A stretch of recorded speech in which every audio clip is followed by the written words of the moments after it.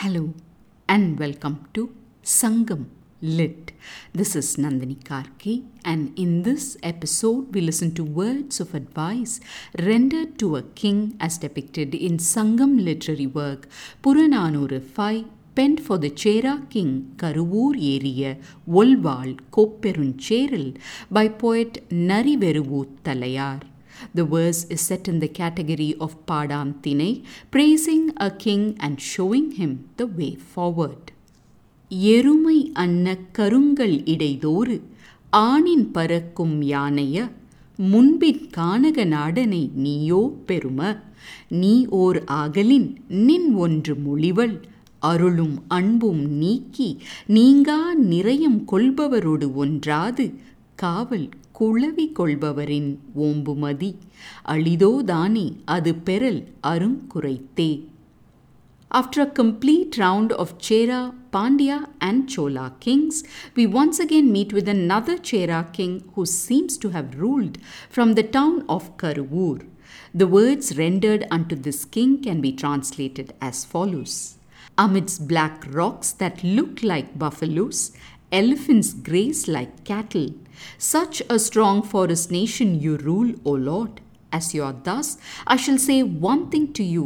Stay away from those who stray from grace and love as they walk on the path of unceasing hell, and instead protect your people akin to those who rear children. The land surely needs your grace and is hard to obtain. Time to appreciate the details within this relatively smaller song of Purananuru. The poet employs a stack of similes to describe the king's domain. He first talks of buffaloes, only to call to the mind smooth boulders in black shades.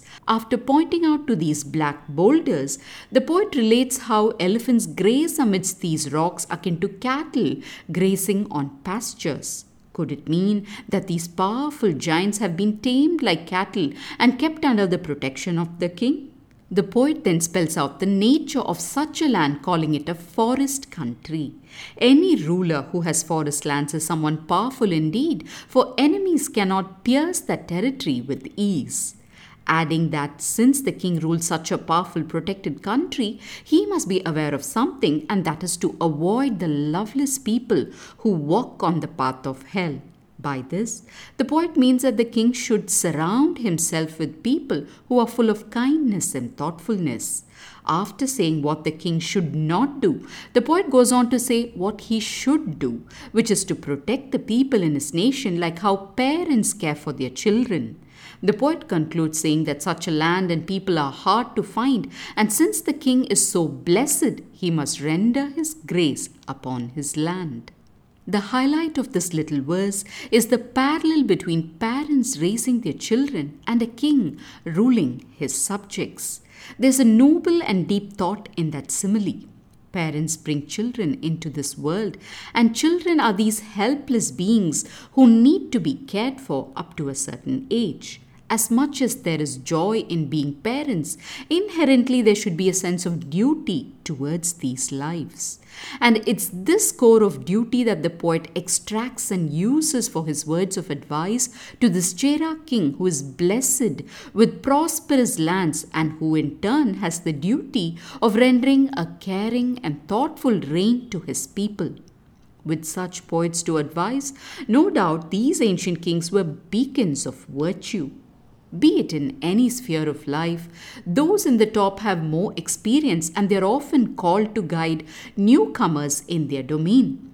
Now, isn't the metaphor of parenting an excellent one to emulate, not just for this ancient Chera king, but for all people in the upper echelons of power?